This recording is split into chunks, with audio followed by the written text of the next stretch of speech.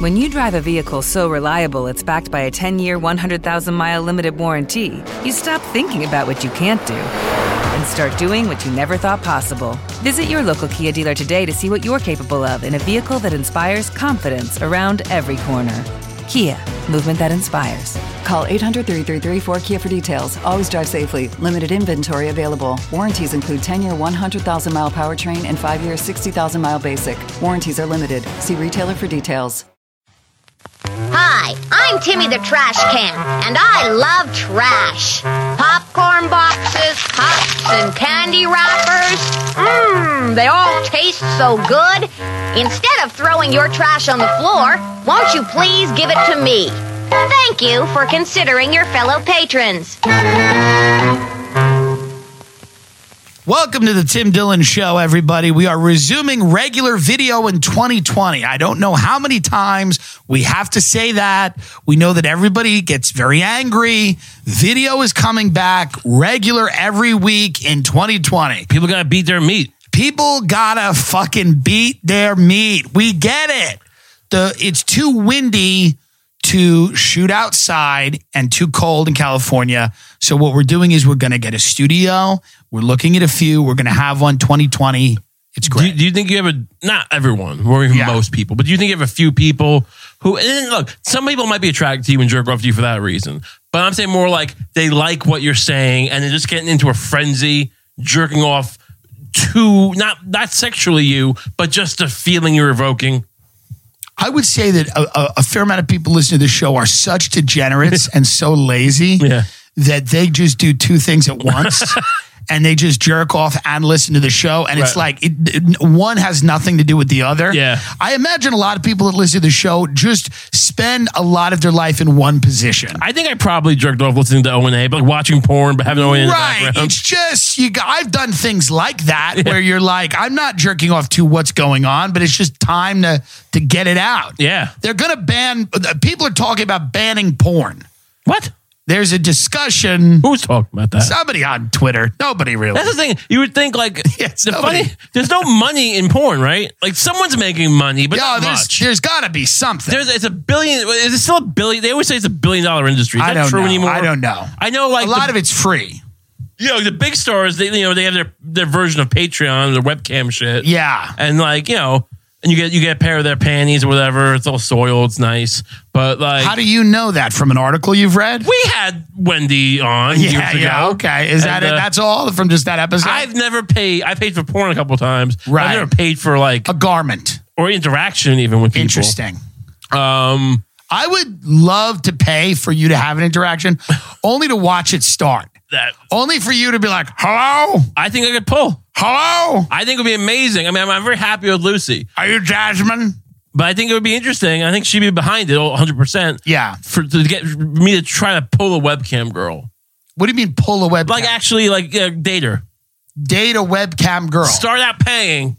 But then, first of all, it goes without saying. Start out paying. But then like woo her. But so a lot of people start out, that is the fantasy. Right. Like that's the whole hook, yeah. That's the That's what whores are about. Like, not the whores I was seeing back in the day with prostitutes. The good ones. Yeah. Is that like, because they make you think that like you kind of like it. Right. That's what they kind of like it. They're into it. You think that one day she's just going to look at you and go, hey, put the money away. Hey, put that money away.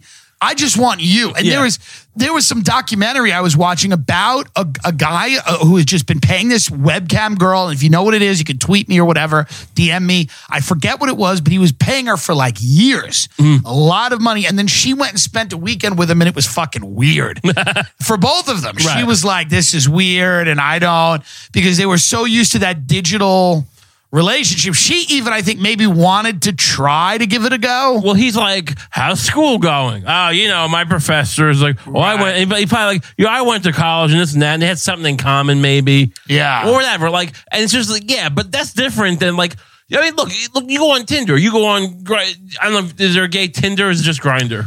There's all kinds of different things. Point is, you go on these dating apps and like, you strike up a rapport, but like a fraction of those actually work well in the date. You know what I mean? Yeah, right. It's much easier. The barrier to entry is so much lower when you're just online. Right. And the idea that something could work. And then when you're with somebody and you're in their physical presence, it's much harder, especially for a prolonged period of time. Yeah. It's one thing. A weekend is a long period of time. Oh, that's insane. That's absurd. Right. So it's like you could go out to dinner, get hammered, but a fucking weekend. He should have played it like, hey, I'm going to be in town for the weekend. Maybe we'll get dinner. Not, let's go have a weekend together. And I'm saying, like, lie. But like, see if you can get something going. But the pressure for a weekend, that's crazy. Yeah, but that's interesting. I had a girl, effectively do that after like a first date. But then she got mad because I wouldn't buy her groceries.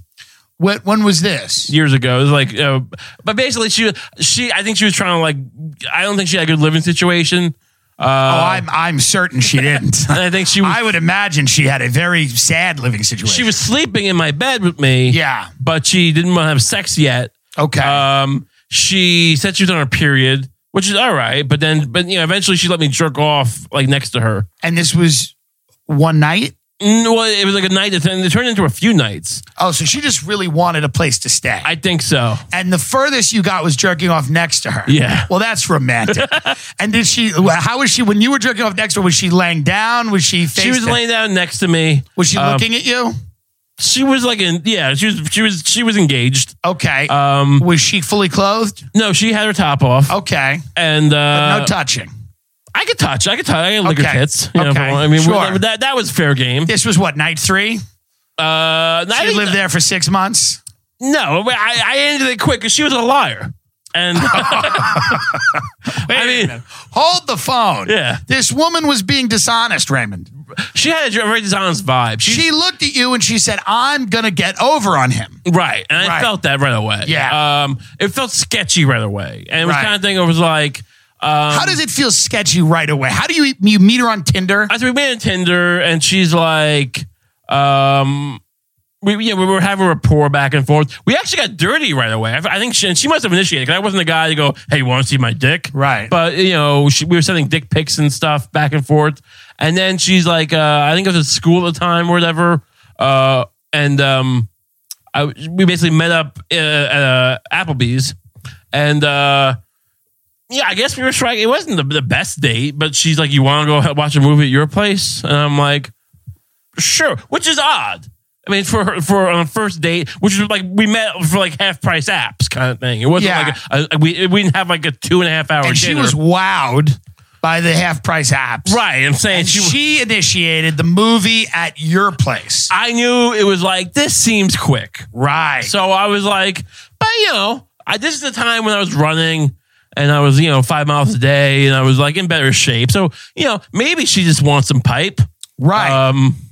Maybe not. I mean, I could fuck. I still can fuck, but I'm saying like I was, it's possible. I'm not a bad looking guy in that moment. Yeah. And but it raised a flag. And then we get back to my place. We watch, I think, that Joan Rivers doc. That piece of work. The comedy doc. Yeah. And then we ended up. She slept over. I love that her wanting to go to your home is a red flag. Well, like that raised a flag. Well, it's just very quick. It wasn't like we. Usually, here's the thing. Usually, in my experience, maybe if you have a great jawline, a great body, it's a little more quick. But it's like you're hanging out, you're building rapport. Usually we're drinking, but not like no one's getting super drunk. We're drinking, and you kind of right. And usually a few hours goes by. You're hanging out. A van pulls up. You got a few people in there. You put her in there. It's a practical joke. You explain to her that it's a joke. Everything that's happening is a joke, and that she's going to be okay. And it's okay. And you just say, these are your friends, and they help you move, and you got a moving business on the side. And then you put her in the van, and then you explain to her that it's for her own good that you've restrained her, because people could get hysterical, and she could hurt herself. You just don't want her to hurt herself.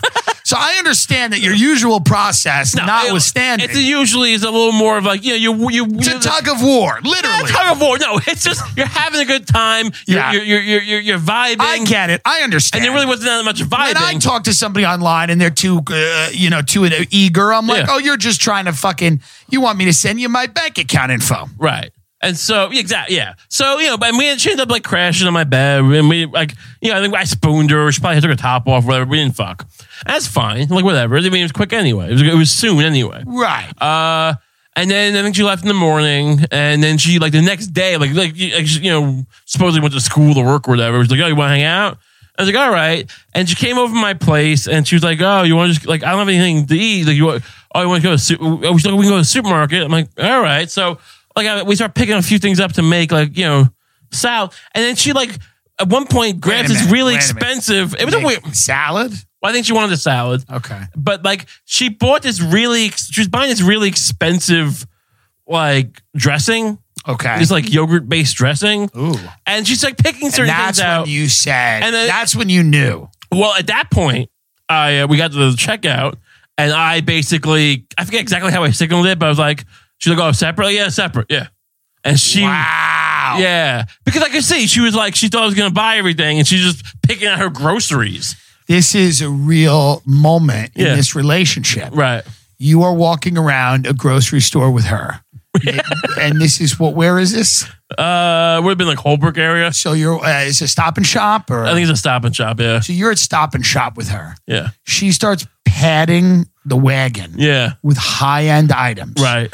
And then now there's no discussion as to who will pay. Right. And but it seems does it seem like it's for more than just one night? It seems like she's going to take this home. In my head, is she going to take this shit home with her? But was it more would it have just been for one night? Look, maybe. I wasn't making a ton of money back then. So now you were being really careful. I was being careful because it just seemed like a weird move. It seemed odd. Let me explain. Yeah. When you're at the cash register and you say separate, how do you decide who's buying what? Because you have one. Well, I think I picked out certain things. That's the thing. She didn't go, "Hey, this would be really good. You want to get this?" It'd be she started picking things out. Right. And didn't discuss it. And I was this is day 2. Yeah. And I think I was saying, I can make this. I can make whatever it would be. I forget what I was cooking at the time. Maybe it was quesadillas or something. I don't know. I was good at making chili rellena. I mean, this is your famous thing is chili rellenos. Yeah. You tell everybody. I make chili rellenos. It's really good. Deviled eggs and chili rellenos. These are your two things. I'm a little bit of a chef. So, so basically all these weird things that she was picking out and carrying, I let her buy. So now when you say separate. Oh, the vibe. You can see it. What is she didn't play her hand. Now she goes cold. You could see it went a little cold. But that's not what ruined it. I mean, that might have been the seed that ruined this. Interesting. But that didn't. Now, what ruins it? So days go by. Look, I take her to IHOP the next morning. And we're we both get omelets, right? And then she orders crepes on the side. Now, again, I wasn't making a lot of money at the time. Now, let me ask you a question. You're ordering an omelet at IHOP because you're doing a high protein thing. You and her don't decide to split pancakes. It wasn't just we both got our meals. Okay. And then she goes, "I want to get a crepes on the side." I'm like, "Okay, that's fine." It was more to me. It's more it was racking up the price. But I didn't say that. Right. It's kind of "Oh, it's fine." Look, she's cute. What are crepes? $3? $7 or $8. And here's $7 or $8. Here's the thing. I'm not going to begrudge it to her. I'd rather we don't rack up all these bills, but whatever. I'm not all these bills.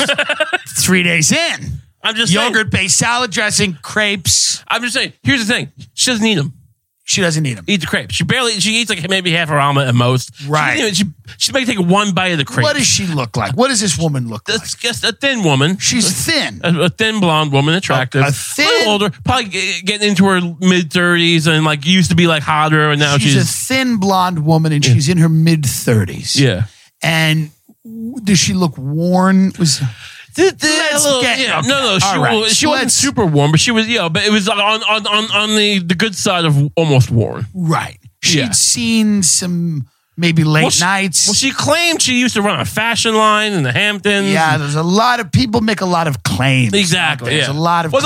No, everything's suspect. Everything everything. My point is, so look, she orders crepes, doesn't even eat them. And it's oh, what is that? Like that. It's there was a certain level. She has none of them? She doesn't even have a forkful. She might have one forkful, maybe. Okay. And to me, it just screamed I want to see if you'll spend money. She's trying to see what kind of man you are at the IHOP. I guess so. She's trying to judge me by how much crepes. And how do you handle the situation? I didn't say anything. I let it go. But it's in the head. It's in my head there. Okay. And then then we go to Starbucks and she gets her coffee and we go and whatever. And so you paid the bill at IHOP. Paid the bill. And then we come back to my place. She leaves for the night.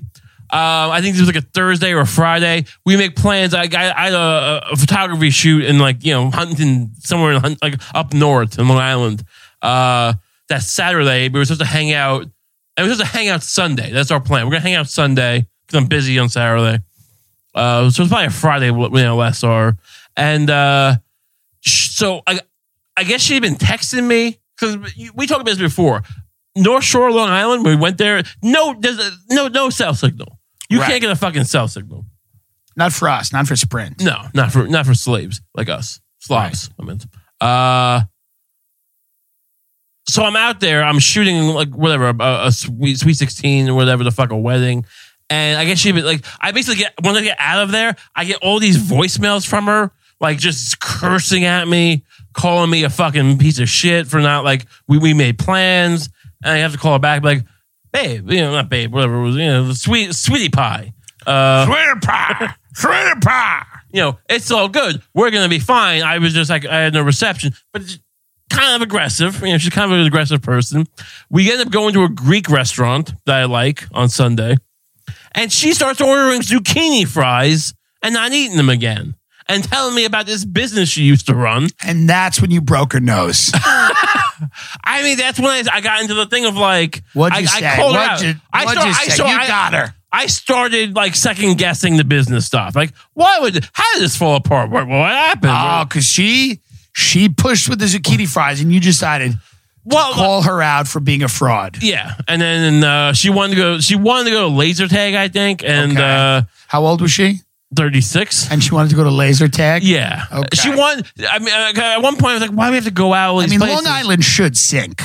Yeah. Because she kept going, look, I want someone to date me. And what does that mean? We have to do things, activities. And so, so she starts, we had a big, screaming match in the car because I was basically calling around. I started calling around about her, how I think you're a fraudulent fashion designer. I don't think you had a business. And you ordered these fries. Now, what is she firing back at you? She's saying, you fat piece of shit. You lie, this and that. You cheap fuck. Why are you ordering these zucchini fries? Why are you ordering these fucking, these crepes? This is like you've been married for 10 years and it's day 3. Yeah. What a hell. And I didn't come see you because I wanted zucchini fries. Why'd you order them? Yeah, I'm not made of money. Right. And, so basically we got back to my place and she left. And she sat in front of my house for 2 hours. And I came out at one point, what are you doing? You have to leave. Yeah. And she's like, I'm on the phone with my mother. Crying. And I'm like, all right. And then... Do you think she told her mother she thought you were the one? She thought you were a good man? I mean, I'll be honest. Do you think she got on the phone with her mother and she was like, Mommy, I've met a boy. I've met a man named Raymond. And then she had to call her mother up crying and go, he wouldn't let me eat zucchini fries. And she was telling me how she fucking I left this up, but she'd been telling me the whole time how her living situation was kind of weird. She was staying in some room and she was going back to school at Suffolk or whatever the fuck. Right. And the landlord was shitty and it felt like a scam. In hindsight, it's maybe I was, as I'm saying it, maybe I was being a little cheap. Right. Maybe being a little bit skinflint. Who knows? Yeah. But I think the vibe was you gotta protect yourself. I don't like being I'd rather not get laid than be used. And that's where we get back to porn. Yeah. Is as negative as porn can be and how it can lead to alienation, is it any worse than what happened with you and that woman? Would you both have been better staying at home and having the cyber experience? I was really good at jerking off the porn at that point. I was really, I had great loads. Yeah. I knew how to just charge it up, just kind of stretch it out. I think there's got to be a happy medium between people saying we should have the government enforce morality, and recognizing that ODing on porn is not good. Excessive consumption, but excessive consumption of pornography it has negative effects. It's also it is here's the thing. I probably watched too much porn for years, and they say it fucks you up. You can't get stimulated. I'm in a healthy loving relationship. It's very sexual. We're very sexual. Right. So I don't know if the long-term effects are as bad as they make them out to be. Right. But it isn't the best way to live. One of the guys that I used to watch on porn went to Iraq and had his legs blown off. Did he start doing porn again? I don't know. Yeah. No, but I mean, it's just an interesting way. It's an interesting life story. Sure. Was he on like amateur porn? No, he's website. He was like official dude. And he went to Iraq like to be a soldier? He was a soldier. I mean, and then he just, he lost his legs in the war. So, I mean, this, I don't know. I mean, support the troops, but not, I mean, so the idea Did you ever pay him? No. I mean, yeah. I'm not paying for that stuff. I'm not stupid enough to fall for that. I don't mean pay. I mean more like pay, like, at one point, the paywall. I subscribed to like the Bang Brothers for a little bit, because like, look, now it's a little easier because it's not like I've never watched porn. Now I watch, but not nowhere near as much. But like, you can get full length, like high quality stuff free. But like back then, it was a little more like you sound like a guy telling like his nephew at Christmas, "Listen, you can get full length, high quality stuff free. You don't need to spend any money. You don't know how good you kids have it. I just have to pay money. I was a subscriber to Bang Buff. You don't have to be a subscriber." Well, the thing, I mean, like at that point, it was a little more. I mean, if you're really savvy, sure, but it was a little more of a hassle to like, unless you wanted to watch like a 4-minute clip. Here's the point. Even though I know it's fake, and I know it's like not actually a job interview that turns into fucking, but I still like the story. I still like to do the fantasy or whatever. I think, I was just performing in Bridgeport, Connecticut, and I think what's funny about some of these moral questions is they are luxury questions to debate. Just the idea of like, people debating like, drag queen story hour at libraries or whatever, or, which has inflamed people. I mean, it's like, to me, I'm like, it's people in wacky costumes reading to kids. I don't, it doesn't seem to be. Oh, like a library? Yeah, it's like that's the thing that that's a new cultural issue that's like driving everyone insane is like drag queens reading to kids at libraries.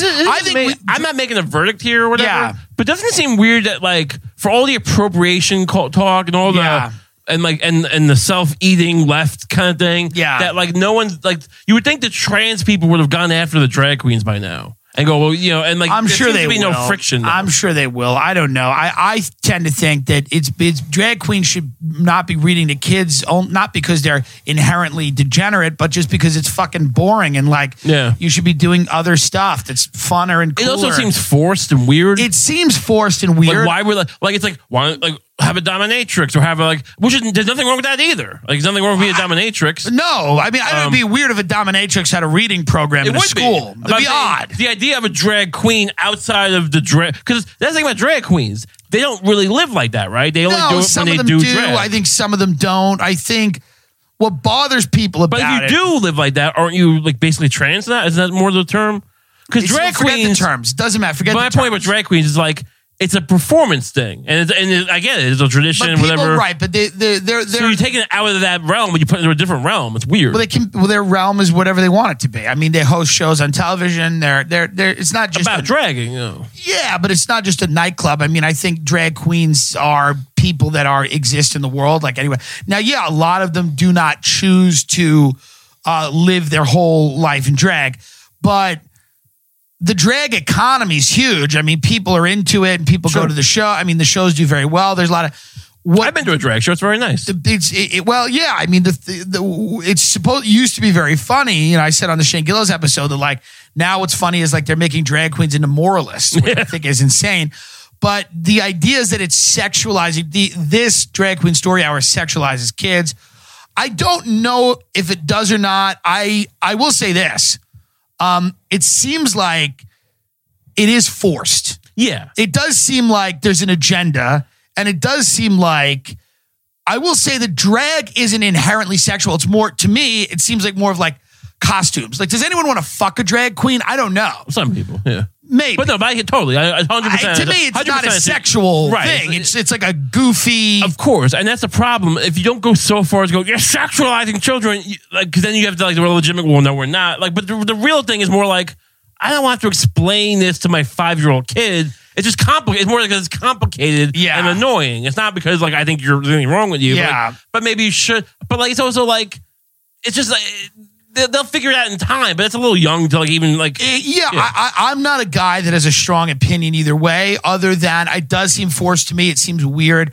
I've been heavily critical of the idea that that young prepubescent or even pubescent children should transition with the help of doctors and take hormones. I've said that is, I think, tantamount to child abuse in the sense that you're taking a very young child and enabling them to make decisions that will affect the rest of their life. Right. They may not want those. Look, now that we have a more permissible social structure, they can study it for like 15 years and see how it turns. Because like maybe 15 years ago, look, it really is. We can really say that like 99% of these people never change their mind and go, maybe they should be allowed to. But it really is kind of like it seems at this point jumping the gun to just start giving hormones. It's jumping the gun, and I also think that a lot of the people that supposedly would have, a lot of the people that don't transition turn out to just be gay.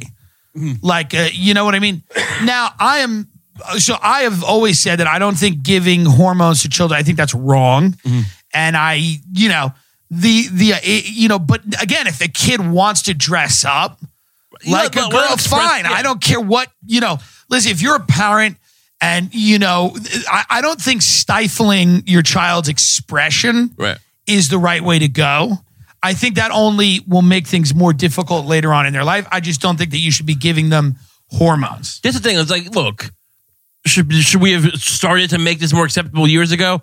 Sure. But that being said, we haven't. And like, let's not just rush to like, same thing with the whole trans in fighting and sports. It's like, maybe eventually we can figure this out. Maybe when they transition earlier people, they won't have the same level of testosterone. It won't be as uneven. But give it time. And for now, it's like maybe some people just get screwed over and can't do MMA professionally. Too much right now doesn't make sense. And I think the problem is you're seeing a real backlash against gay people and trans people because you have a very politically active wing of whatever you want to call the LGBT community that is redefining so many things at once. Gender, biology, who can play what sports and compete against who. It's really this much change at this pace. People are becoming very uncomfortable with it. And the whole thing is they're like, what's interesting is a lot of the dudes that I meet or I'll talk to and go out with are guys that either are not out of the closet or they're just they're out to a few people, but they're not public about it. Some of it is because maybe there's more fluidity in sexuality, but I think some of it is like they're like, well, I don't want to make this my whole identity because I don't then I'm forced to be in this position where I have to co-sign all of these other things that I don't agree with that are being shoved down everybody's throat. What's like the women thing or like women in media kind of thing? Because look, you had Ridley and Alien, you had Mia Jovovich and Fifth Element. You have a certain amount of like female protagonists. There's a couple, Sarah Connor and Terminator. I love that this will have nothing to do with the conversation. No, but my point is, you know how it is. No, you got Mila Jovovich. People aren't against it, but it's when you start to try to do. We're gonna make Lady Ghostbusters. We're gonna make Star Wars is really even some of this Avengers stuff. It's never good. Like my point is, it's never the people who are like making it their point to like get this representation. First of all, they're not regular people. They're people in power who are like have an agenda, and what they force is never really reflected by the women. Never seem to, when they really talk to them, don't seem to like it. I think it's probably, I can't speak for the gay community, but I think a lot of this stuff isn't representative of the gay community, like extremes. It's like it's like the stuff you force. Nobody wants this. Nobody. This is a small group of people who are pushing a lot of this stuff. They're not people you rarely bump into them. They're not they're people that occupy positions of power and feel that pushing this narrative and this agenda is a way for them to solidify their power. That is what it comes down to. Sure. And there should be plenty more representation across the board, but it does. I mean, it's shocking to me that there's not more athletes that have come out of the closet. That Yeah. there are not more actors that have come out of the closet. And I know behind the scenes that there's a lot of people that identify as either gay or bisexual that are not coming out of the closet. One of the reasons is because I think there's such a politicized identity. There's a lot of gay people that just go, I just want to be a human being. Right. And there's such a politicized identity to it now where they're like, well, wait a minute. Why am I now have to be for third trimester abortion? Right. Like, I mean, look what they did to Kevin Spacey when he came out. Yeah. I mean, this is a man who lived his life helping children make, what do you think? It's an interesting question. I was in Bridgeport. My point about these luxury things, I'm in Bridgeport. Bridgeport, Connecticut is a sacrifice zone. It is 1 in 43% chance of being a victim of property crime, 1 in 112 or something % chance of being a victim of a violent crime. It's like an abandoned city. Does it seem like what you call a slum, or does it seem like a suburb that's just rotting away?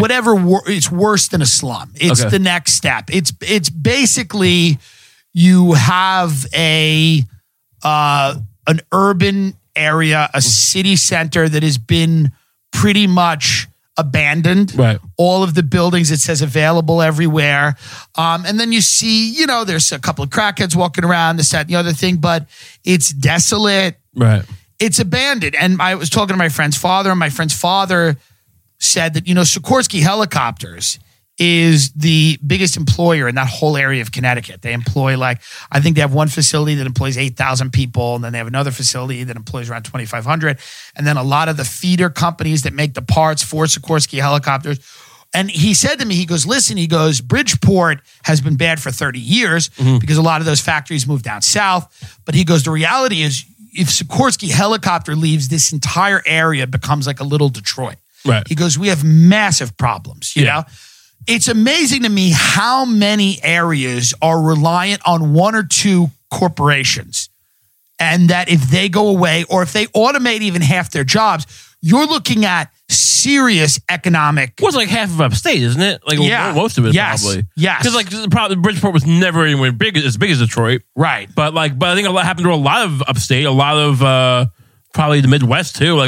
Detroit's remarkable just because how big it is and how widespread. But I think a lot of this country's already gone through a lot of, those scenarios. 100%. And that's when you start looking at wow, a lot of these, whether we're talking about morality, which certainly, listen, those conversations have a place, but it's so funny to me that down the road, we might be like, oh, remember when things were good? Right. We were arguing about drag queens and reading in libraries. Well, it's crazy that the only candidate really talking about is Yang. Yeah. And he's a goofball. Yeah. He's the only guy that seems to be like, guys, the problems are so deep. Yeah. And they're not necessarily given easily to political solutions. Right. And even his solution, it's like $1,000 a month. And it's like, this might not even we kind of know it. That's if he's right, that ain't going to work probably. It's probably not going to work. But what he is doing is he's at least said, here's the problem. One thing, it's this weird thing. I was talking to the Uber driver on the way here because they're talking about how bad Uber's doing, how they keep losing money. And I'm like, they're spending $400 million a quarter on R&D. It's they can make self-driving cars. We're assuming. Yeah. Where is that $400 million going for research? What else could it be? I mean, researching. GPS. What are they researching? Where people get drunk and need Ubers? It's like at a certain point, and he's got in his 60s. And I'm the one saying he should be in my shoes, but I'm saying at a certain point, me, I have a free market-ish kind of background. I'm not libertarian per se, but I'm saying at a certain point, why you're not good looking enough to be a Marxist or a fascist? Fair enough. That's the reality. But at a certain point, why can't we just outlaw certain technology if it's that disruptive to the public good? To the general good that because truck drivers why are we going to allow an entire industry of people who are the most vulnerable? Why can we not legislate progress or the pace of progress? Sure. That's pretty much, your question. I mean, look, it's not like we have a free market anyway. We don't. The only time we err on the side of the free market is when we liquidate jobs. So here's the arguments that are going to be used. They're going to say if we legislate the pace of progress in one industry, it could have unintended consequences in other industries, things like healthcare, where I'm just telling you what the arguments are going to be. And they're going to say, hey, if Uber can't automate their cars, then how are we going to get this vaccine to you when you need it? I mean, these are going to be the arguments. My response is, can you at least take your dick out of the kid before you say that? Right. What are we doing here? What is this? They'll be making that point on an altar, on an altar during a black mass. You know, they take their mask off. They're like, here's the point, dummy. Do you have any idea the percentage of money that this healthcare system pumps in R&D? Speaking of sacrificial altars, I went to New Haven. I walked around Yale. I'd never been to Yale. Oh, nice. Have you ever been to Yale? What do you think? Okay. The point is, first of all, I spent a semester there. I want to go. It was like Good Will Hunting, but the guy's really an idiot, you know? Who let you in here? Yeah. Why? What are you writing? What are you writing on the board? You're just writing nothing. You're drawing dicks. Listen, I'm an unrecognized genius. I've been cleaning the school for a long time. And then they're like, all right, let him write. Then you just start writing incel. You know, the liberation of women. Becky's and fucking Stacy's. Stacy's got to fuck Becky's now. What? I wanted you to so bad to be there because I wanted you to. I wanted to film you outside the Skull and Bones tomb. Me and you. I wanted somebody to film us yelling, "You think you're better than me." There was something to me that was so funny about that idea of you being like, "You think you're better than me? You think you're better than me, Mr. Rothschild Rockefeller?" Here's the thing. I don't think that anyone gets called. Like, it's not like George W. Bush gets a phone call and they arrange to have us removed. But you think there's like, look, a lot of them become presidents or senators. By the way, the idea that anyone has to like remove us from what? That's a great question. Remove us from what? You know, my plan to broadcast from somewhere outside of Tampa in 2 years. Like, I meant like from the tomb. Oh yeah, but my point is, be security. There'll be. But I do feel like, look, a lot of them become presidents and presidents of Goldman Sachs or whatever. Presidents of something. Yeah, and there's got to be at least a couple who hang around campus though. Well, so I looked up. So the Bonesmen. There was I think it was around 2000 and I don't know. But Facebook made a lot of photo albums public that were once private. So then there was just this photo album of all these Bonesmen, supposedly Bones kids. Kids? Well, you know, Yale Bonesmen, whatever you call them. But, you know, not older people, like, you know, new inductees or whatever. And they, you know, there's this upstate New York, there's this island, Deer Island, which is a private Skull and Bones island. It's kind of a dump, right? But these kids and probably older members of the thing, they all go there together. The thing about Skull and Bones is I actually think, you know, and from having Russ Baker on the show and all that stuff, it is just a fraternity of the wealthiest people in the world. Right. That being said, I'm sure within it, there are constellations of power. Sure. But also, that ain't nothing. That ain't nothing. No, it ain't. A fraternity of the wealthiest kids in the world. Yes, and they are laying in coffins and drinking fake blood, and there's mock sacrifice. I'm always in this thing, Bohemian Grove, mock sacrifice. Skull and Bones, mock sacrifice. Why are we doing all these mock sacrifices? Yeah. You know what I mean? Well, here's the thing. Here's my example. Sure. I look at menus of restaurants I'm not going to eat in all the time, and I have a mock meal. Right. I look at what I'd order, but I'm fat. Right. Do you know what I mean? Yeah. Because I really eat a lot of the time. Right. So the idea that you're like just mock, it's always a mock sacrifice. Right. No, it's a metaphor. It's a metaphor. Here's the thing. How many other fraternities are there at Yale? Probably Scroll and Key, Wolf's Head. There's a lot of elite. Let's just say 10 elite fraternities. Yes, 10. If you're in any one of them, yes, you're almost controlling the world. You're doing something. You're maneuvering. I'll tell you what. You know how many friends I know from college? I don't think I remember. One. He runs a bread route from Martin. We're not. I have lobster salad from Sable's, by the way. And I wanted you to bring potato rolls. I have great lobster salads from Sable's uptown. It's phenomenal. But the point is, like, so the idea that, like, one step more. No, we're in the most weird elite one, and we do weird shit. Yeah, so you can call it, like, of course, this is, like, you're already rich kids who have, like, influence.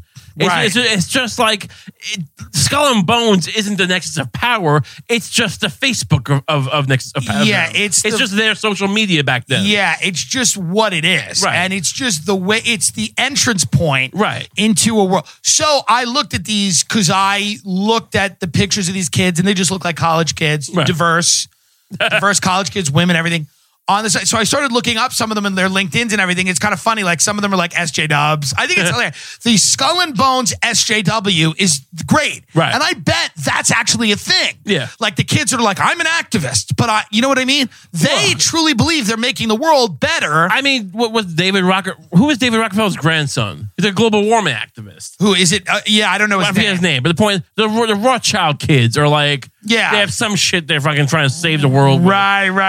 It's like, They're stomping around in dirty white Converse shoes. It's like, we need to start doing better so that they don't remove us from power. Yes. That's what it is. Like, no, Grandpa was able to like fucking strip mine Africa. I just love it's like, how do they square how do they make it all work in their head? Because they look, best case, yeah. And I don't think they fully believe it, but no, because look, someone has to make it better, and they have their hands on the wheels of power or close to it, and it's like, we need to bring the mechanisms of power into the 21st century of equality, right, and anti-slavery, and anti-racism, right? We need to make the world better. We're gonna make the world stable. Stable. We can't let it's all gonna go to shit. It's all chaos. How great riots. Would it be? I want me and you to do a show at Skull and Bones where we get up there in the dark because we can't see anyone in the group. Now, I want to pitch this to Yale. I'm dead serious. Now,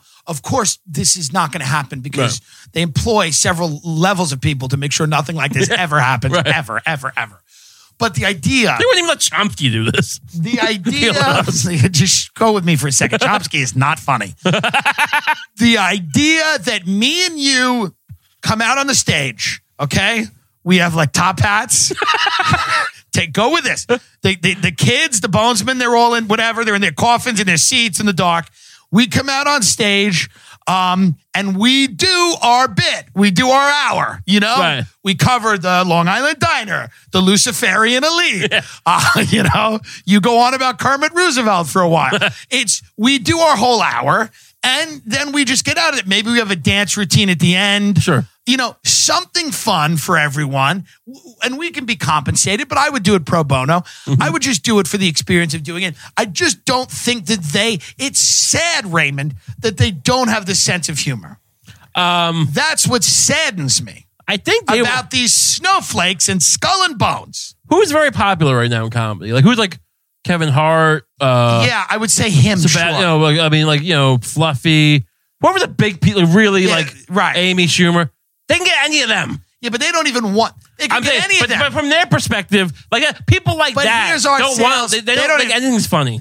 Kevin Hart wouldn't waste his time there. They can't afford him. The point is this. You think they can't afford him? They could, but they wouldn't. And he's one of those dudes who like doesn't. My point is like our act is for them. Sure, but my thing act is not for you. Isn't part of their thing? Of course it's not. But isn't part of their thing that they don't really care about whatever the art is? They just want the prestige. We had Kevin Hart come down, but they can't talk about any of it anyway. This is my point. Do you see my point now? Interesting. Okay, it's all the same when you can't talk. Right. There's a soft piano. Everything feels good in the dark. There's soft piano. Me and you come out. We're doing something. It's pretty choreographed, okay?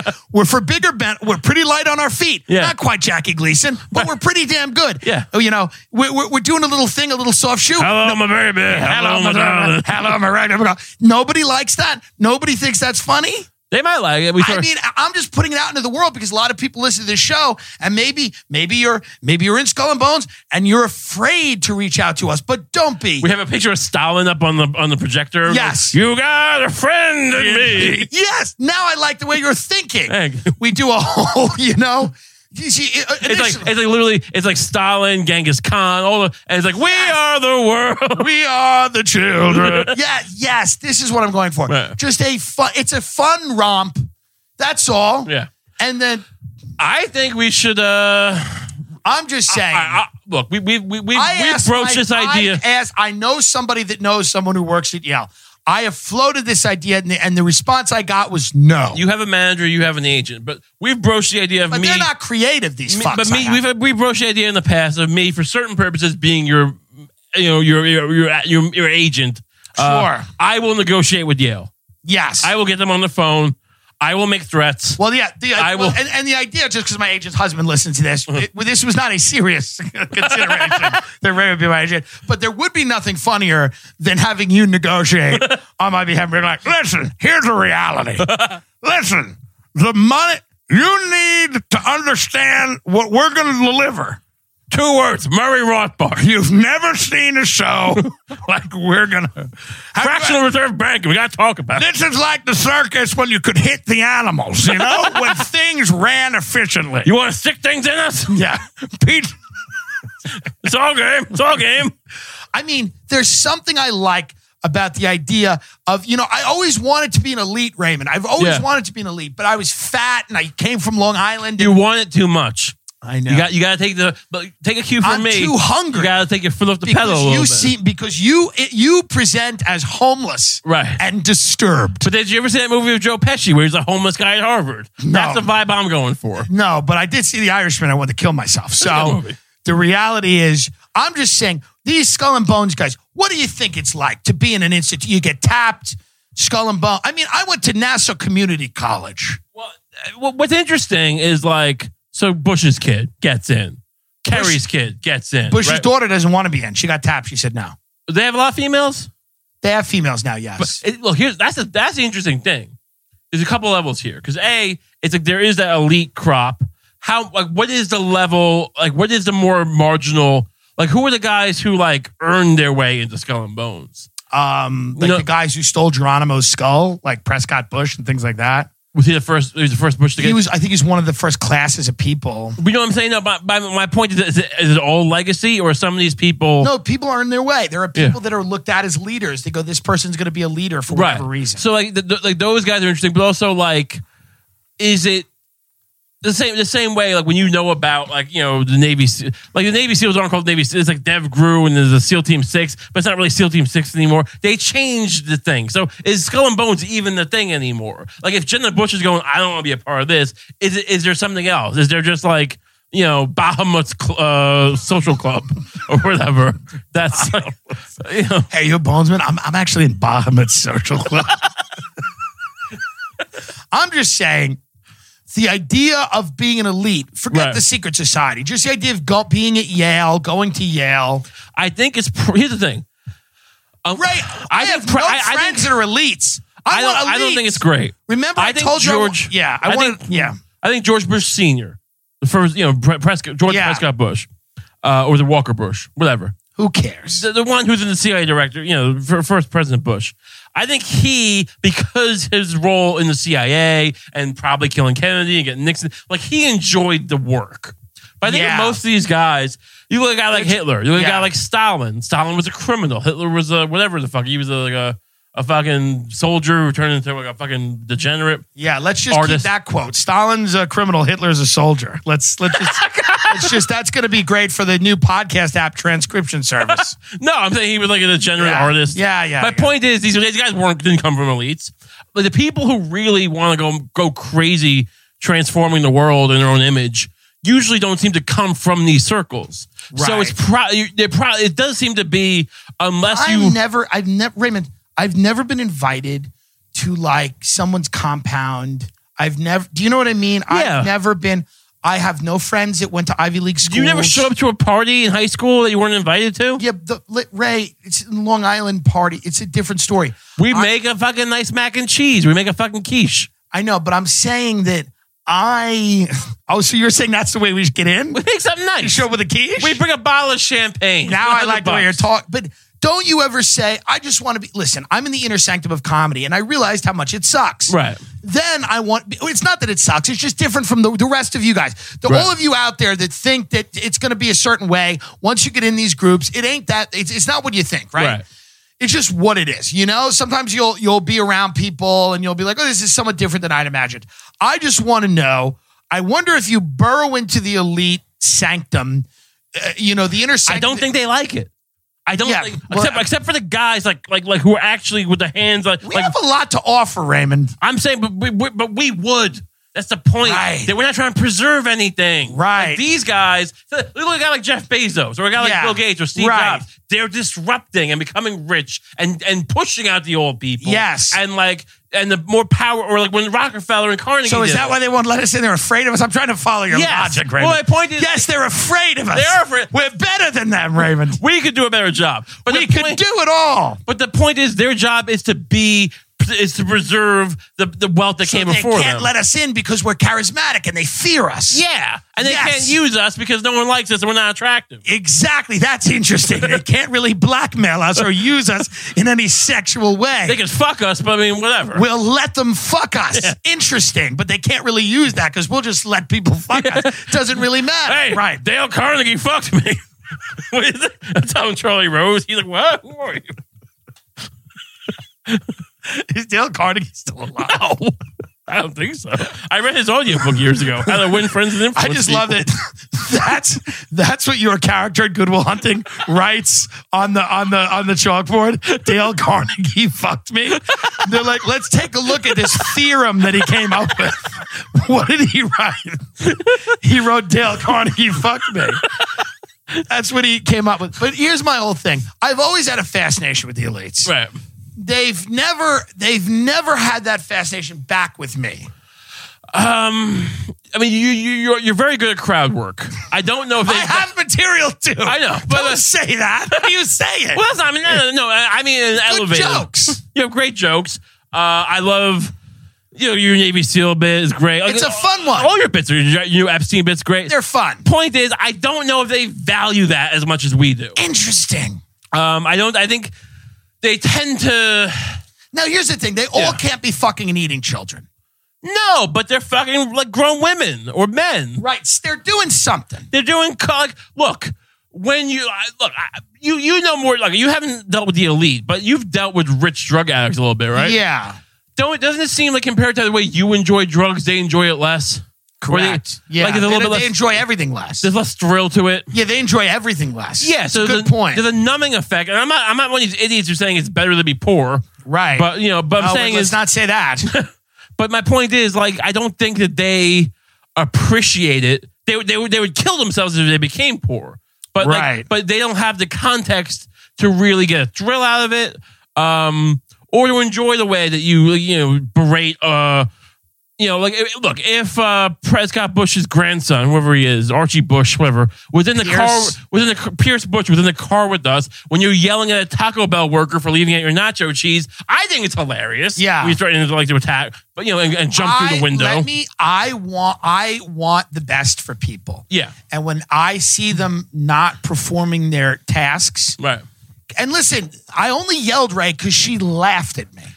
She just didn't understand you. She laughed. You knew she laughed in my face. Right. Well, you said you want. I think she laughed because you said I want nacho cheese because I want to dip my apple slices in it. No, which you meant whatever it was. No. What'd you want to do? This is why the bagel guy was not that wrong. Yeah.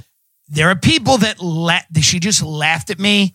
She thought I was funny, and I was not trying to be funny. She thought you were nothing to worry about. And I just went at her, and you make a whole big deal out of this. You keep bringing it up. No, it's a fun. I liked it. You're an unpredictable guy. She was really starting. She was terrible. She was a terrible person. Yeah, she's probably an MS-13.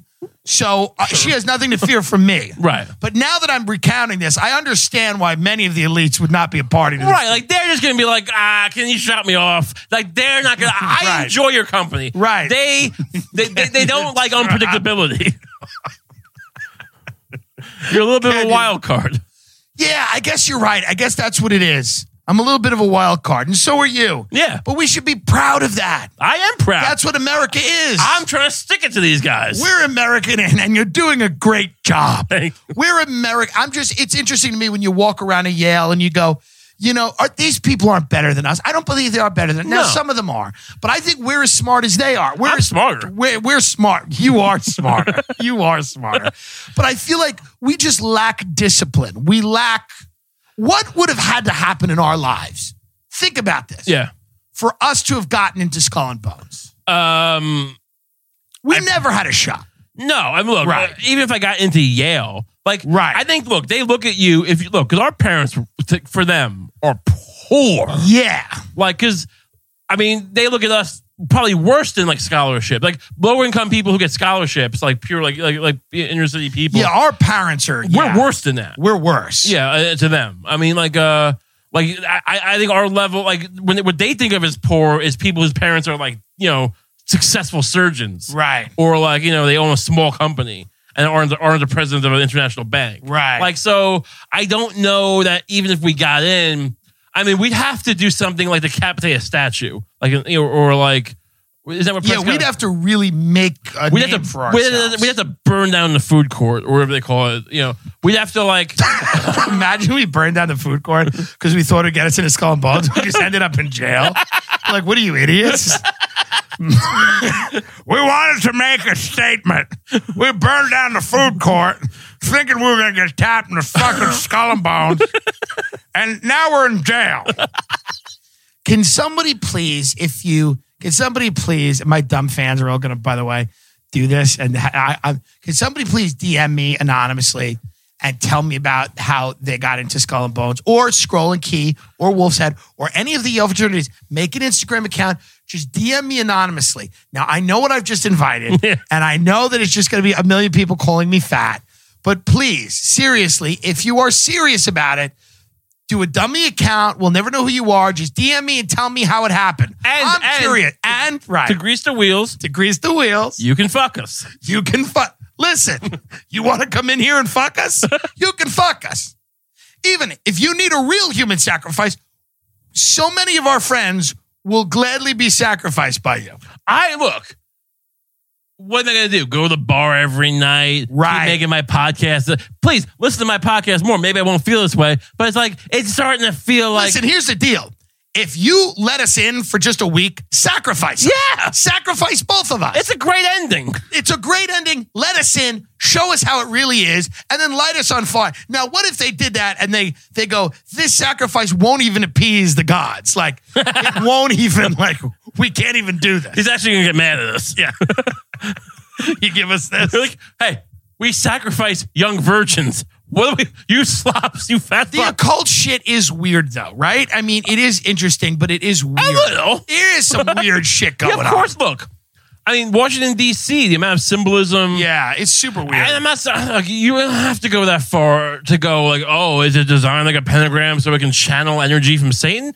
I don't know, maybe. But at the very least, it's just weird. We do enough evil shit, whether we're challenging. Right. You know what I mean? It's like... Well, that's the thing. That's the same thing with, like, why does it matter if the kid fuckers are wearing goat heads? Yeah, it doesn't matter. Why does it matter if, like, the George Washington statue is designed after Bahamut? I think what it is what it does is that just...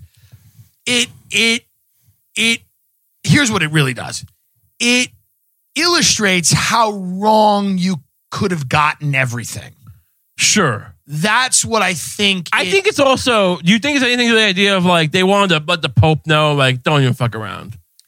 There's something to that. Like, the Vatican at that point was still more, also the Church of England. Yeah. Do you think it was a certain level of, like... There's absolutely that type of paganism was a way to... Because the Enlightenment did kind of play with secularism and all that. Like, and the symbolism of Freemasonry was, like, about Enlightenment. But maybe it was also like, hey, like, Church of England or fucking Pope, like we got our own thing going on here. I think part of it was 110%.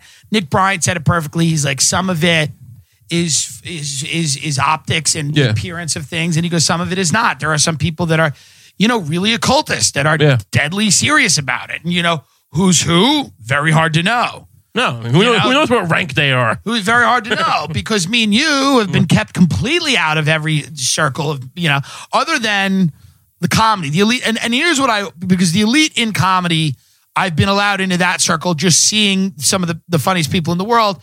And it's not necessarily what you would think, right? It's just not what you would think.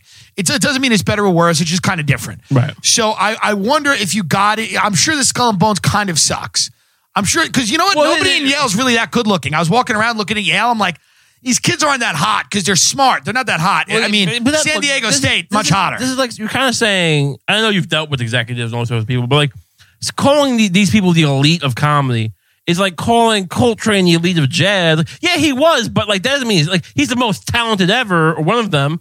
But like doesn't mean like the talent is never the quote unquote elite. It doesn't really go hand in hand. Interesting. Like the elite are people like David Geffen, who runs the record industry. Well, you understand what I mean. What I'm saying is that I've had a vantage point to see comedy at its highest levels, but really nothing else. I mean, I have nothing else. I've read about a lot of other things, but the only rooms that I've ever been in where I've seen some of the top people in an industry have been in comedy. Sure, but you're still not like in a closed room with Lorne, like and no, like, but I'm pretty close. I know. I'm pretty My point is, I know what those rooms are like. I've heard the stories from those rooms firsthand. Right. My point is that what I'm saying is the tentacles into comedy from Power aren't really that many, and they don't really get used for that much. And we've and like as great as you are, you've kind of done a lot of ways thumbed your nose rightfully because they're just right. I mean, you're correct. I'm not a guy. The industry of comedy respects, and I'm very funny, but I'm also not a guy that they consider to be malleable. Right. And they're 100%. I'm just wondering when I walk around an institution with Yale, I'm like, I wonder how wrong we have it or how right we are. That's the question. I think I think it's just what's interesting to me is they've probably seen some horrific shit or they've heard of it. They're 1 degree separated from some horrific shit. But the level of boredom that they have with so like Les Wexner's kid supposedly is like a bonesman. Right. So like, is that weird? Does anyone turn around and go, hey, like, what's going on with dad? Well, Probably not. Right? I don't think he talks his kid about it, but I think when you're his kid, it's a kind of Succession almost, where you're his kid, you know the stories, you guess what's up, you start piecing things. It's kind of Sopranos, where the kid's starting to realize the dad's in the mafia. And like, oh, is that who the FBI was doing that? Oh, is that who that guy is? Oh, that guy's a cat. Oh, and all kind of. And so as you come of age, it's not so much that he ever tells you per se, but you kind of go, oh, I probably got to start doing some dirt. I probably got to start fucking. Well, it's just interesting. Around. You wonder like what gets talked about in a place like that. Will somebody bring it up? Will somebody bring something like that up? Well, that's a great point because very rarely, but look, that's what I mean. But they're all doing drugs, aren't they? I don't know. You would think so, right? I would think they're having their year in college. Yeah, they're letting their guard down.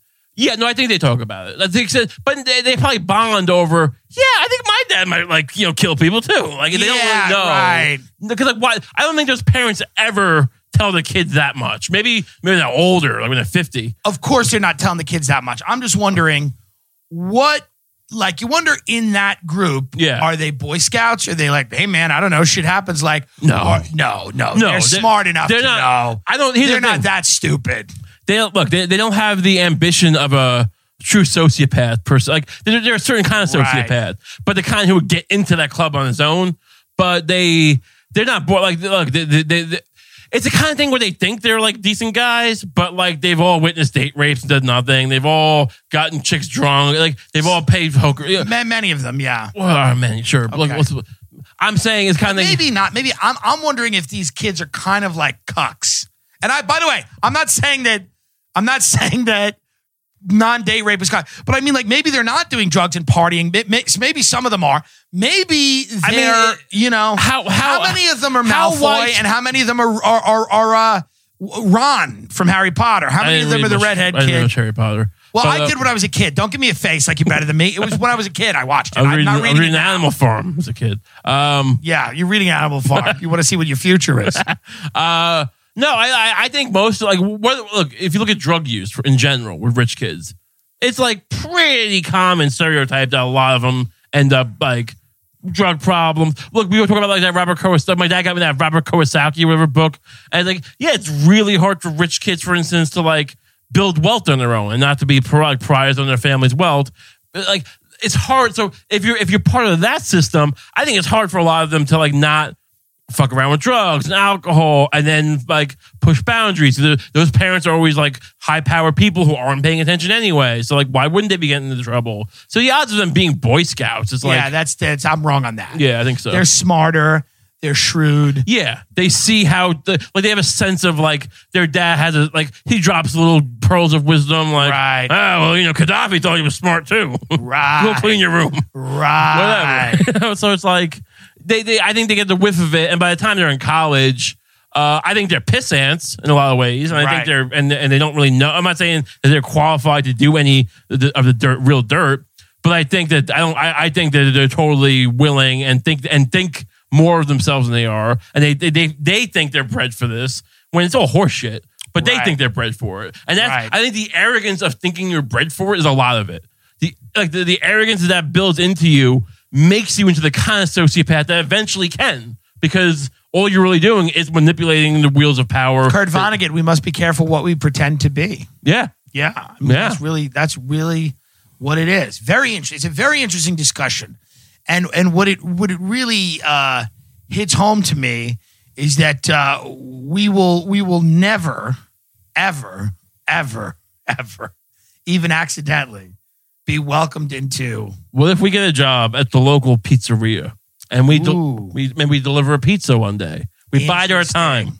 You know? What if we're delivered? Yes. Like in March of the Wooden Soldiers, we get delivered. We pose as hookers, and we pop out of a box. Yeah, or a bomb.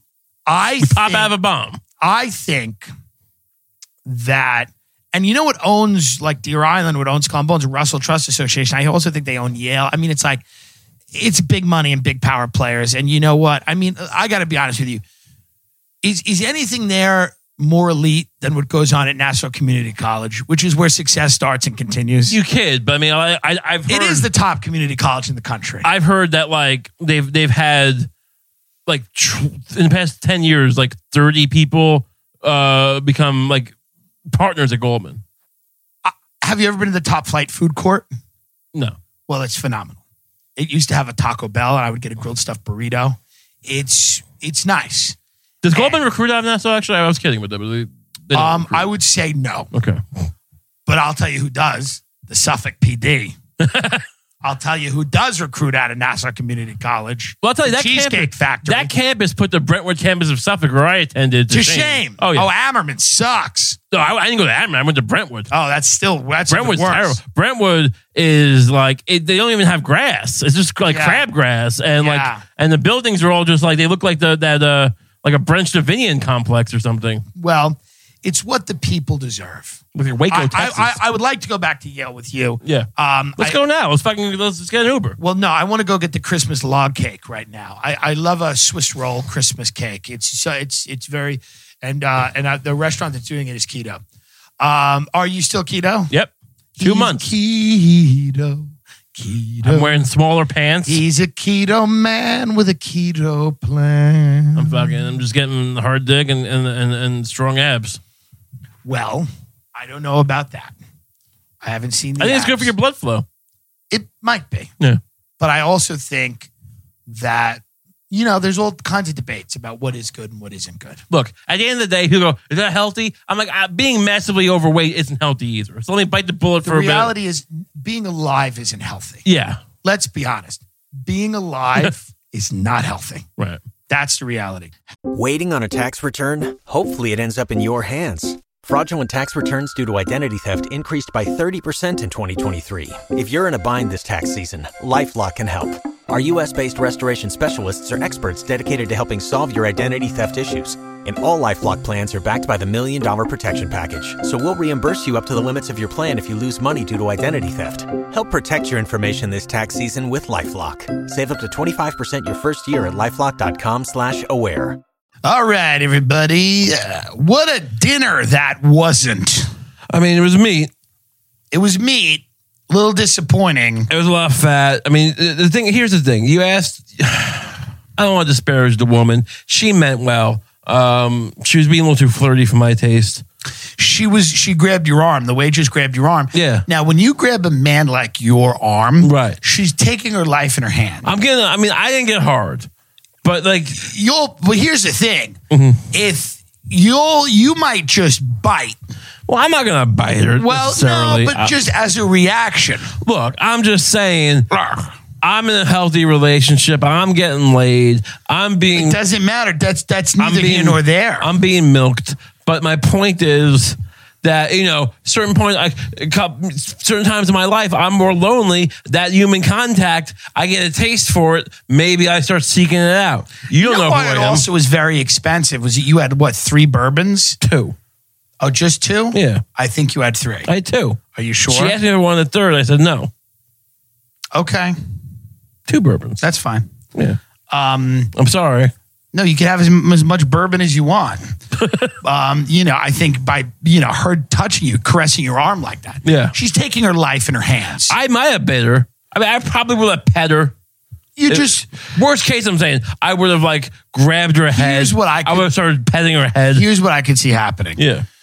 She caresses you. Yeah. You turn around and grab her hand, and now she automatically knows she made a mistake. And you look deeply in her eyes and go, I feel something too. I feel something too. And she immediately knows. Now, what does she do? Is it like an anaconda? Because when an anaconda bites you, because its teeth curve backward, you have to actually force your hand deeper into its mouth before you can get it out.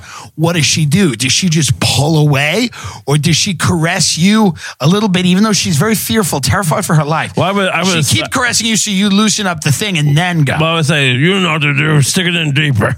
Take it deeper.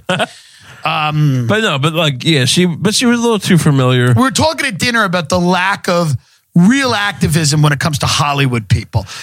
And because some of it would be a little funny. Right. Like, you know, why isn't like Lizzo a truther?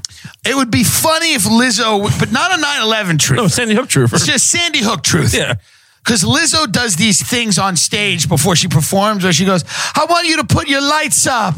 That light represents the light inside you. And I want you to look at yourself and you say, I love you because you're beautiful.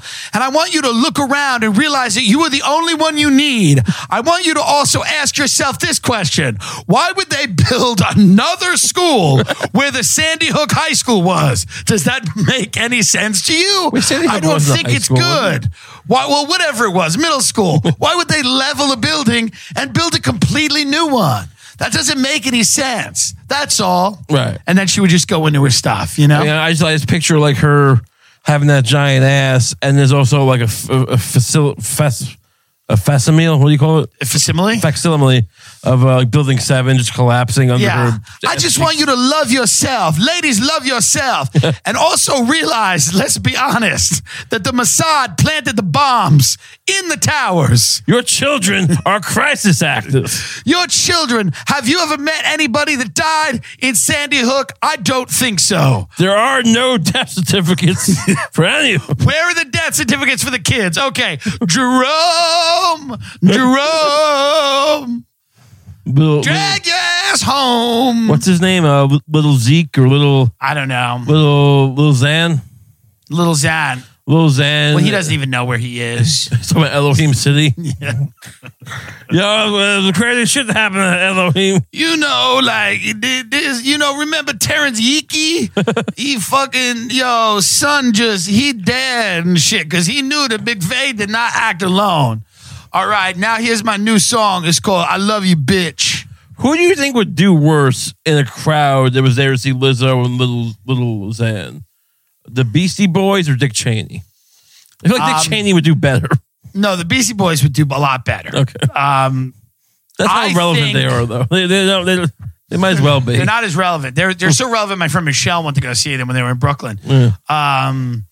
I just love an interview with Doja Cat where she really starts talking about,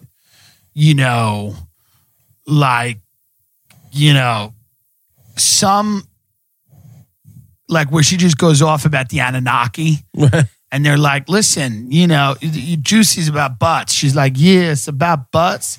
But it's like also about that we were created as slaves to mine for anatomic gold, which is the only way that the Anunnaki on their planet, it's the only way they could breathe. I believe the asshole is your third eye. Your asshole, you can see through your asshole, and it's like your pineal gland. You have to open your asshole up because that is where you're going to see the truth through your asshole. That's why it's protected by all that fat, that good, beautiful fat, gelatinous fat. But yeah, none of these fucking people, none of them take it where it should go. I mean, they all want to talk shit about It's got to. Everybody's woke, but nobody's really woke. Yeah, no one knows. Like it's like, oh, fucking COINTELPRO, right? But no one wants to admit, like, who is the FBI? Like, I want to thank my manager and my agent. I want to thank all the fans. And I want to thank Larry Silverstein for saying, pull it, audibly, on tape. Before Building 7 came down, he said, pull it. Bitch ain't listening to his dumb wife. He's a fucking... my wife's on a skin tag. I'll get a skin tag. I just want to say this. The dream come true to stand up here in the American Music Awards with so many talented people. I also want to say, let's be honest, if they had 1 million death camps working 24 hours a day, they never could have got to 6 million. That's just the way it is. That's just the way it is. You just see people like, what? Like, stop mid-clap, just really confused. Why doesn't that happen more often? Why don't people just have like almost have a mini stroke and say something crazy more often? Why don't the people who've been given houses in Laguna Beach question the No, you know what I mean, though. Like, these people are on so many drugs, a lot of them, and somehow they stand. Now, this is where people are going to message me. They're going to be like, mind control, da-da-da. But it's like, every now and then, like, Sean Penn would have a slip up. Well, Kanye. But it's like interesting that even Kanye, as ballsy as Kanye, as much as he don't really give a fuck or supposedly doesn't give a fuck. Yeah, you remember that like Black George Bush doesn't care about black, but even that he looked nervous. Well, sure, because that was I mean, listen, I'm saying like when's the last time you saw someone just really like when they do have those little spurts? It always comes out. No one's just going like dropping knowledge in a ballsy way. Well, it's just that, listen, the system works and they're not going to jeopardize what they have. But I just find it funny that, like, Roseanne goes off, right? Sure. So Roseanne's wild. But she's also mentally ill. I think you got to have a little mental illness to risk so much. You got to realize you're living. Oh, yeah. Well, first of all, like I think she's a little more freewheeling after she lost the show. Yeah, not that she wasn't pretty out there. She was pretty out there before. But she's also such a maniac. Yeah, that like even though like I think a lot of people thought, well, she's so crazy, no one's gonna take it seriously anyway. And then she kind of went further than they thought she would. Look, you can argue the whole tweet thing. It did look to me. It came off. Was she wearing the clothes of Dr. Zayas? I get, but it came off like, ooh, why is she being that racist? Yeah, it didn't look good. It wasn't a good look. But in general, when she's like, no, the crystals and the Anunnaki, I just think she's no one gave a shit. I just think she's one of the only people that even looks into that. I think a lot of people out there into what, like numbers and all the counting of the numbers, into anything, it's nonsense. Into anything. She's just one of the only people that looks into how the government is run. I don't think a lot of people. I don't really know if she is though. What do you mean? Well, I mean, it's QAnon shit. Some of it is. Some of it's not.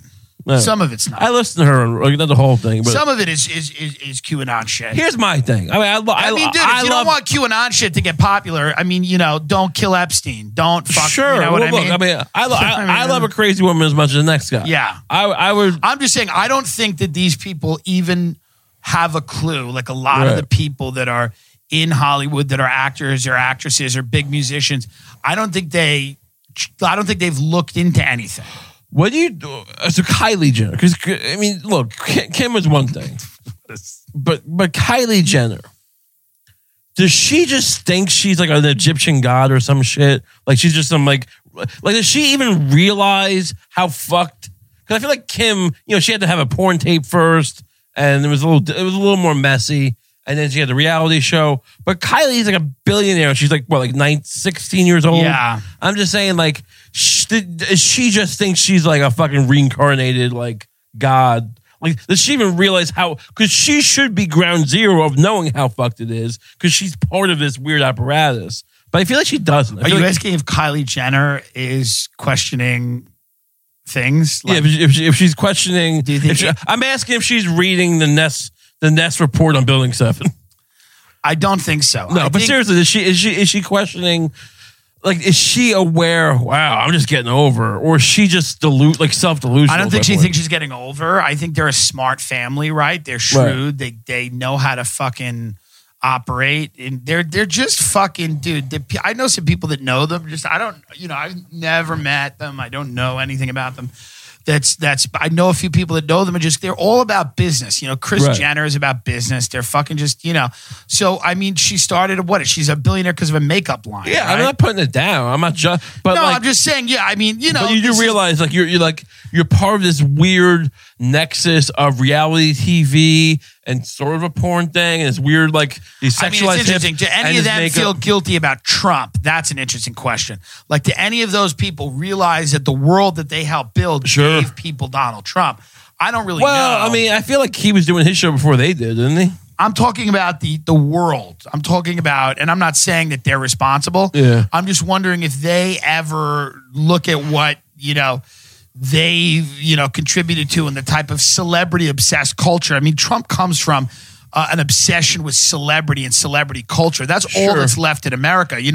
Everything's rotted. The only thing we have left is an obsession with celebrity. I got no love for them. And it'd be easy for me to agree with that. But I kind of feel like Trump is this kind of primal celebrity that's almost like a Barnum and a P.T. Barnum type. That's exactly what they are. And that's exactly what I'm saying. He would have resonated in the 80s. Well, he did. But he didn't. He wasn't the president. He absolutely wouldn't have. Trump is impossible without the Kardashians. Yeah, without people like that. But dude, Trump doesn't exist. Without the Real Housewives, without the onslaught of reality television where you're watching a show that is fake and you don't care. Let's go with me for a second. Yeah, I'm listening. You're watching something that isn't real and you don't care and you still enjoy it. And you know that it's heavily manufactured, and that best case heavily manufactured, worst case completely manufactured. Sure. And you don't care and you still enjoy it because it's real enough. It's just real enough. The houses are real. The outfits are things they might wear.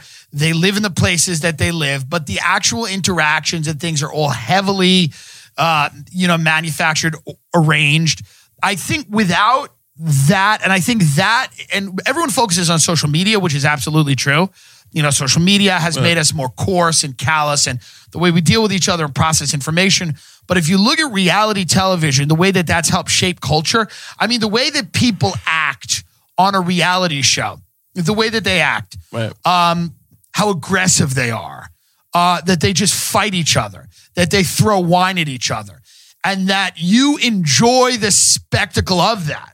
Okay, and I mean it's a Roman Coliseum. No, it's a fair point. It's been around forever. I mean, the latest manifestation. The way he brought a bunch of sexual assault victims to a debate. 100%. Yeah, no, you're right. This is a move that it's a move from the season finale of your favorite show, and reality TV is the world that America is a reality show, right? And people said that, and it's kind of like, I don't want to say hack at this point, but it's a pretty cliche thing to say, but it is a reality show. People, you turn on the news now not to get news. Right. You turn it on for drama. What is the big selling point for reality TV is drama. Well, here's a weird thing. We're old enough, I think you as a kid watched some news as a kid. I did. You remember what the news was like. I remember the news. Kids who are 20 now didn't grow up with that at all. They have no idea. It really, the news was boring. Nothing. They think the news is boring because they don't care about anything. Right. But the news used to be, if you watch the NBC Nightly News,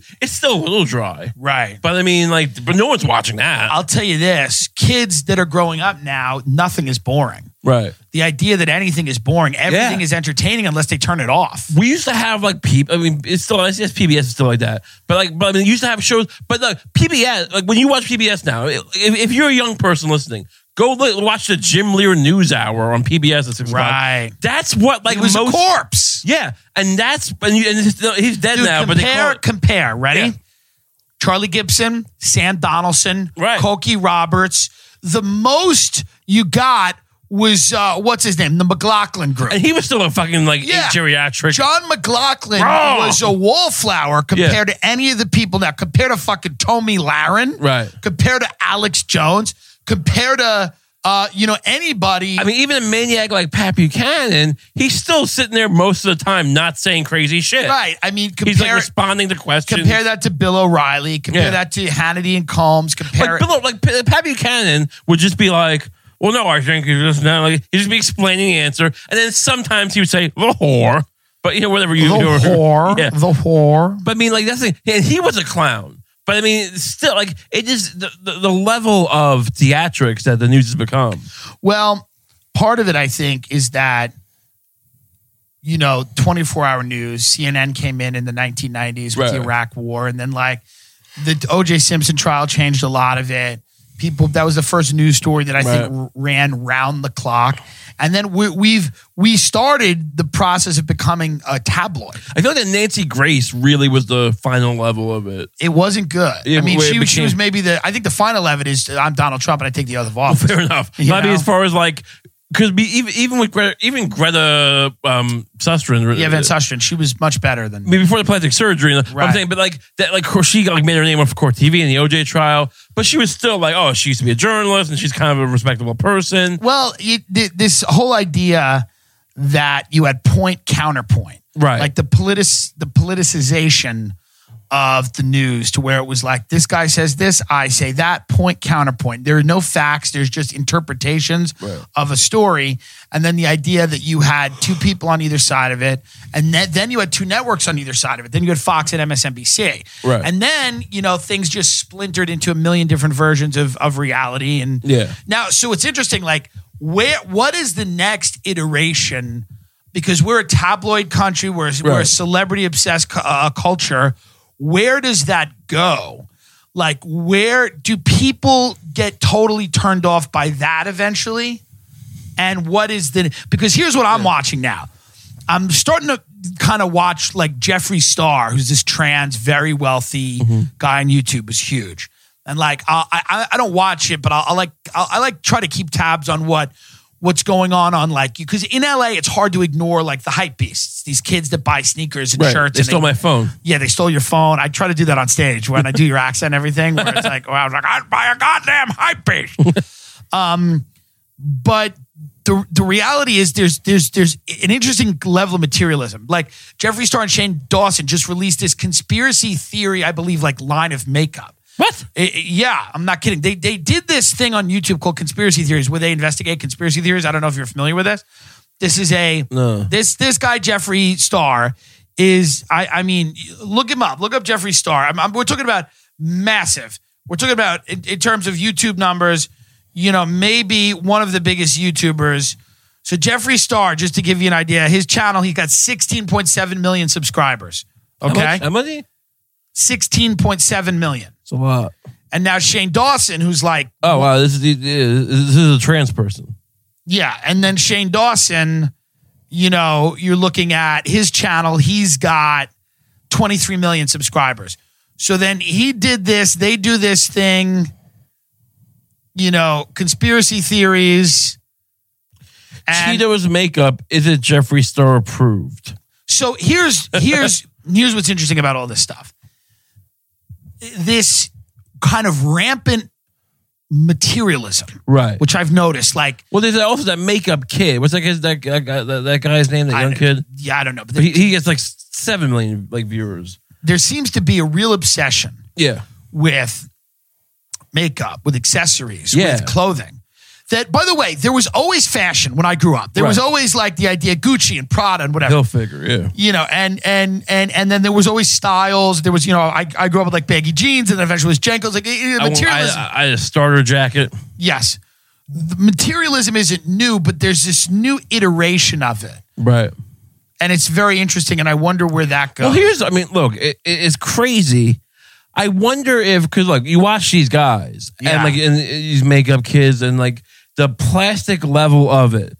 And like, and like, I don't think most of the people watching it are like, when I watch that video, I feel sick. Not because the guy is like, has style or is glamorous, but just like, it's all so fake and weird. And I get depressed. Right. Like, this is what kids are like. I don't think kids, I think it's just more like, I think a lot of the kids are just watching it and going like, they're not really, but that being said, like, it's so fake. It's so overdone. It's so over the top.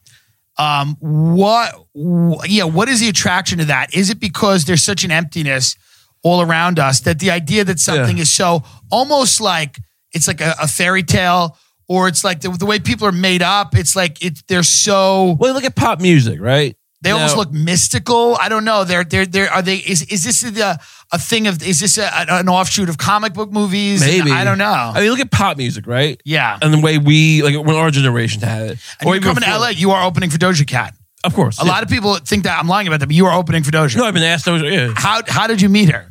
I was at an Arby's.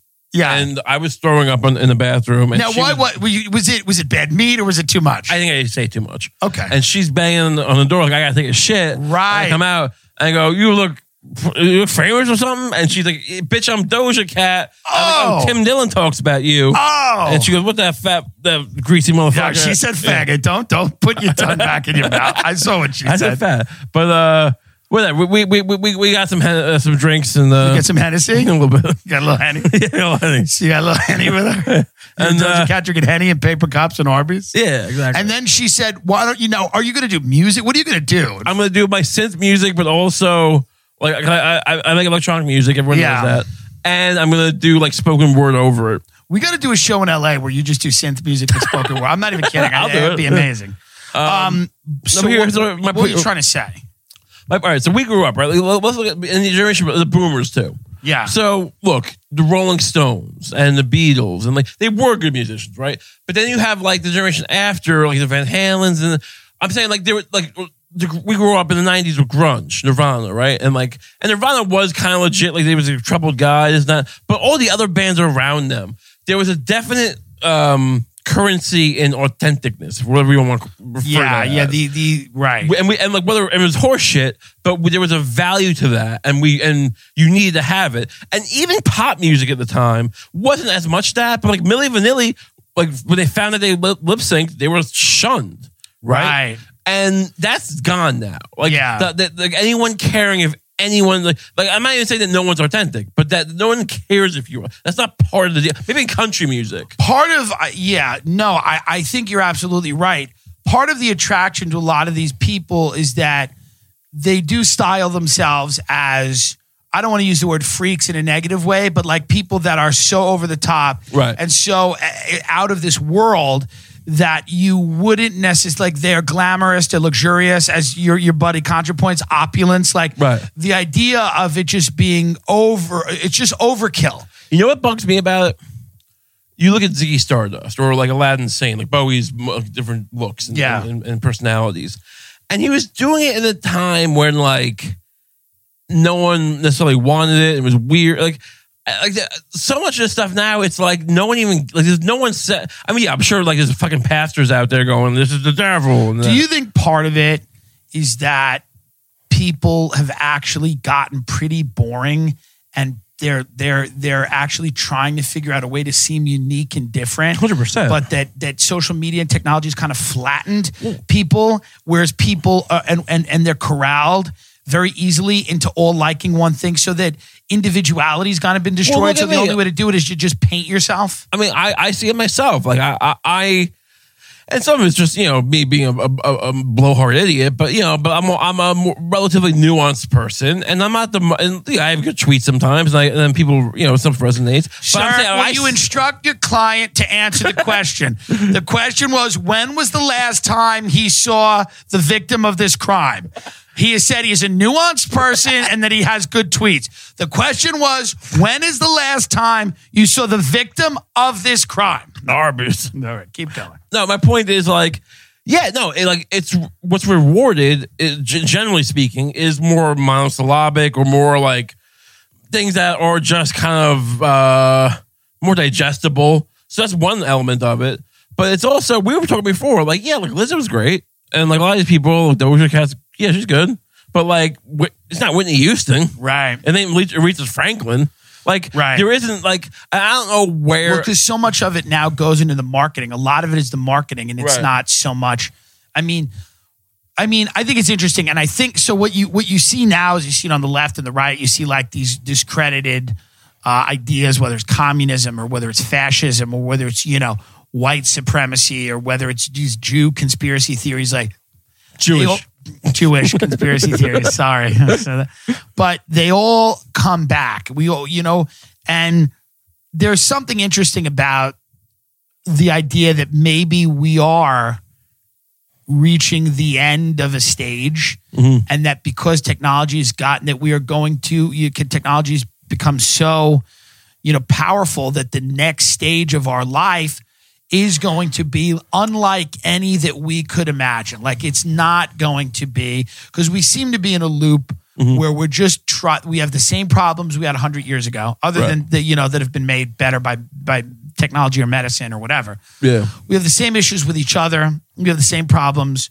We have a lot of the same conspiracy theories. We have the same fears. We have the same, maybe at a certain point, it's just we're on the verge of taking that next leap into whatever the future is going to be. And it might be where the human era is over. I mean, it's interesting because I'm never going to be one of those guys like who, is it too much, not opulence, but like permissiveness in society and all this shit. But there is something weird that happens when the permissiveness, or whatever you want to call it, or just the lack of taboo in society means that art has no more power. There is no potency to art ever anymore. Right. Like, there's really almost nothing you can do to shock. And not that you want like shock effect in art per se, but that even South Park, which is great and still brilliant, isn't really shocking people. There's no sting to things. I would say that I think it's a great point about the permissiveness in society, but it's also what happens when the satire becomes the news. Like Trump is the president. Kim Kardashian is at the White House campaigning for. Well, that's more what I mean. The overstimulation and the over. Yeah. There isn't. I mean, all of the possibilities, or many of them, have been realized. I mean, we are at a point now where to satirize, or you can't heighten anything anymore. We've talked about that, right?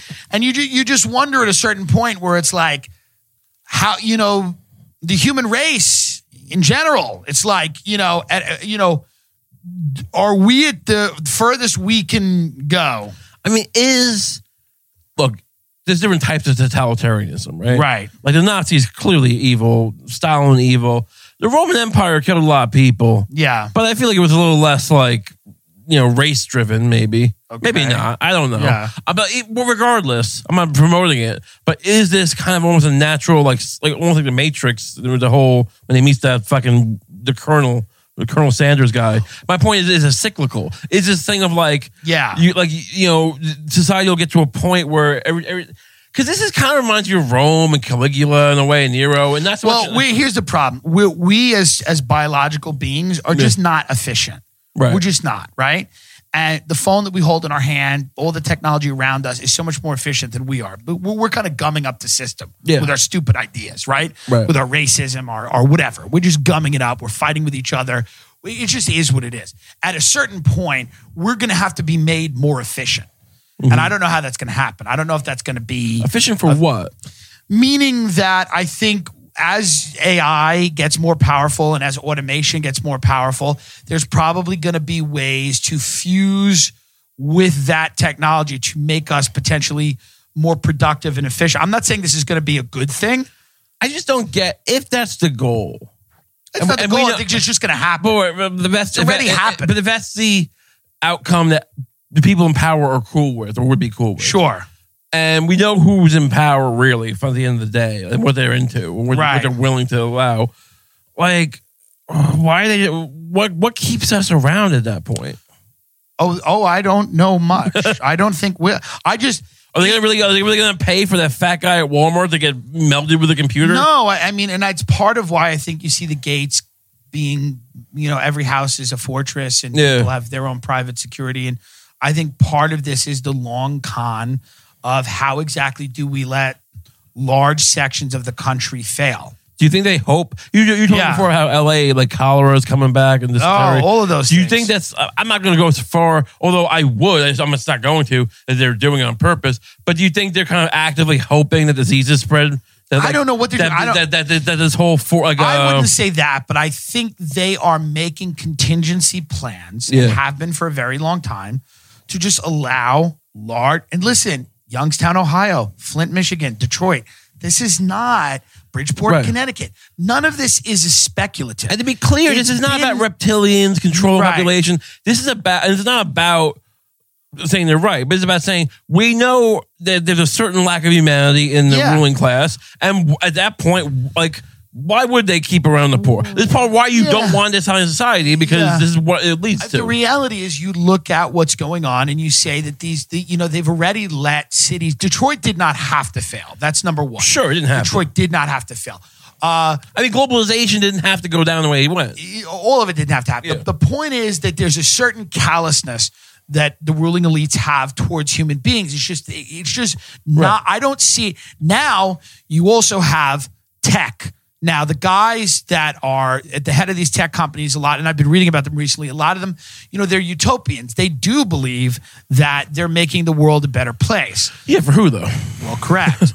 Now, when you have those two things happen, when you have the callous, cold-hearted, very pragmatic in a sinister way elite have all these tools and all this technology, what happens? I think the only thing that happens is they let large sections of the country fail. Right. And most people will then at that point flock to cities for work. And those cities will become mega cities. Which is why the Pentagon studies fighting, what's it going to be like to fight urban warfare in mega cities? These are things that the Pentagon studies. Sure. Because they assume that by 2040, the populations of Los Angeles and New York have grown exponentially. Like, but they're not really... Like, you look at how New York is growing, quote unquote, and it's growing with these like massive towers for the rich. But like they're really not expanding where, like, I mean... I guess the suburbs are more like, but you know what I'm saying? Like, it's not like there's a ton of jobs in the city that are being absorbed into the city from Detroit. It's more like most of those people are just out of work or in fast food or whatever. 100%. Service. I think what happens and what they're imagining that will happen is Detroit is not going to be a rarity. It's going to be one of many things. Right. And I'm making the point that we're not. I think having super cities seems like an optimistic outcome compared to what we've seen. No, I mean, super cities, I don't know what you mean. I'm talking about you will have like very crowded. I mean, similar to Asian cities where they're very crowded and the majority of people live in poverty. People who've been pushed out of their work aren't going to flock to New York because, like, that's the last place you want to go. You can't afford to. But they can't afford to live there. They live in slums. Go to Hong Kong. They live in slums. To Mumbai. They live in slums.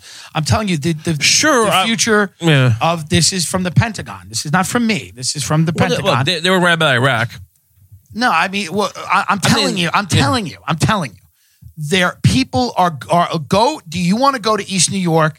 And you want to go to these places and you want to see how I used to live right next to Brownsville. So you know that poor people live in New York. I don't understand what you're saying. Poor people didn't like mass migrate to New York. Of course they did. They've been doing it for 200 years. Why do you think there's fucking poor people have been coming to New York City forever to work? Well, immigrants come through New York, right? That's part of it, but you have all kinds came through New York. You have all kinds of people that grew up in horrible places that come to New York, in Rust Belt towns that are shot. Where do you think they go? Youngstown, Ohio. They come here. Absolutely, there are people. There are people that are here to be waiters. I don't know what you're saying. New York is a whole entire population made of people that escaped from somewhere else. All right, I see what you mean. Okay.